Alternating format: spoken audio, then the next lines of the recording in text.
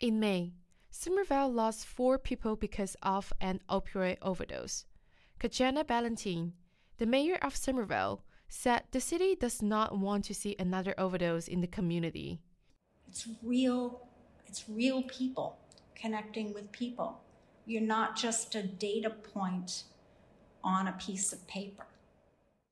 Over the past 30 years, supervised consumption sites, usually referred to as safe injection sites, have been successfully established in Canada, Australia, and Europe.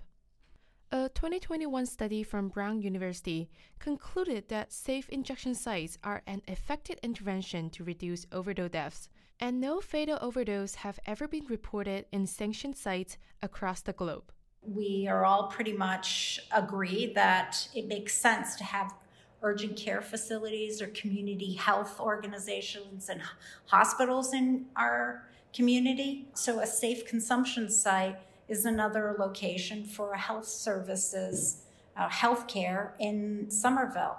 Previous Mayor Joseph Caratoni initiated the plan in 2020 right before the pandemic started. When Ballantyne came in this year, she picked it up where he left off. During the past 2 years, the city has partnered with Brown University and Family Health to research locations and design options for a supervised consumption site. It's simply, another healthcare service that we know will save lives, provide dignity, provide safety. We've learned about Somerville residents as they care about their neighbors.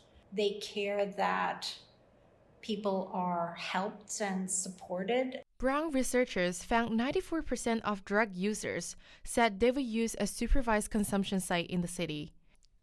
Matthew Mitchell, the prevention service manager in Somerville, said the preliminary research helped the community to understand the needs for the consumption site. It also shattered myths surrounding substance use disorder. I think having open and honest conversations and kind of helping people understand that individuals who use drugs are neighbors, friends, family members that deserve the same love, support, and attention as anyone else in any type of other medical-related disease or condition. Davis Square is a gathering place for a small number of unhoused people. It is one of the most visible places to see people disposing needles after taking drugs.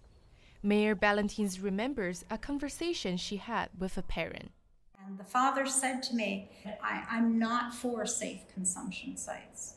And then he said, I don't want my children to see this. And he said, and there's needles in the park back there or in the square. And I said, that's what we're trying to address. If there's an option for them to be someplace safe, then most likely the needle reductions will go down. And these people will not be doing it in public in front of your 5-year-old daughter. And he said, I didn't quite think of it that way.